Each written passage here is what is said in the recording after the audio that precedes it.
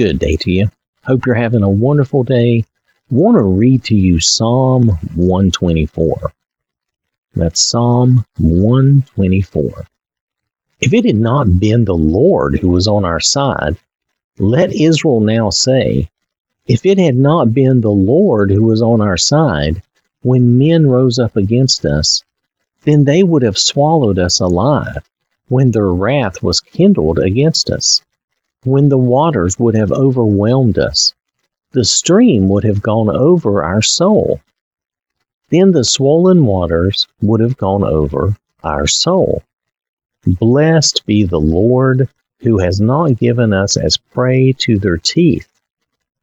Our soul has escaped as a bird from the snare of the fowlers. The snare is broken, and we have escaped. Our help is in the name of the Lord, who made heaven and earth. Our country has been blessed by the Lord. Regardless of what people might think or say, our money even still says, in God we trust. Not in man, not in science, and not in ourselves. And the Lord has been with us. We would not have been the success we have been without God on our side. We would have never been free to begin with. The Revolutionary War could have easily ended as a peasant uprising that was quelled. The Civil War could have split us into 2 or 3 or maybe even 4 nations easily conquered by others. We could have lost World War II and be ruled by the Nazis. Now that was a hateful, bigoted state. People today seem to have forgotten exactly how that was and how it got started. Still, God was with us, has been with us. We followed the Lord, and He made us prevail. We established this country following the Lord, following Jesus. Now, let's take this. I was talking about our country, about our nation, the United States.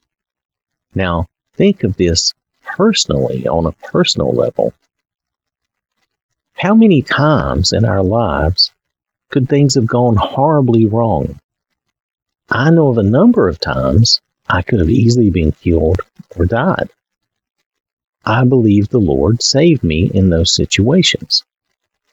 How many situations could easily have turned out differently? All of us have had hard times or bad times. How many of those could have ruined us either emotionally, physically, mentally? How many events in our lives could have been the time of our passing if we did not have the Lord?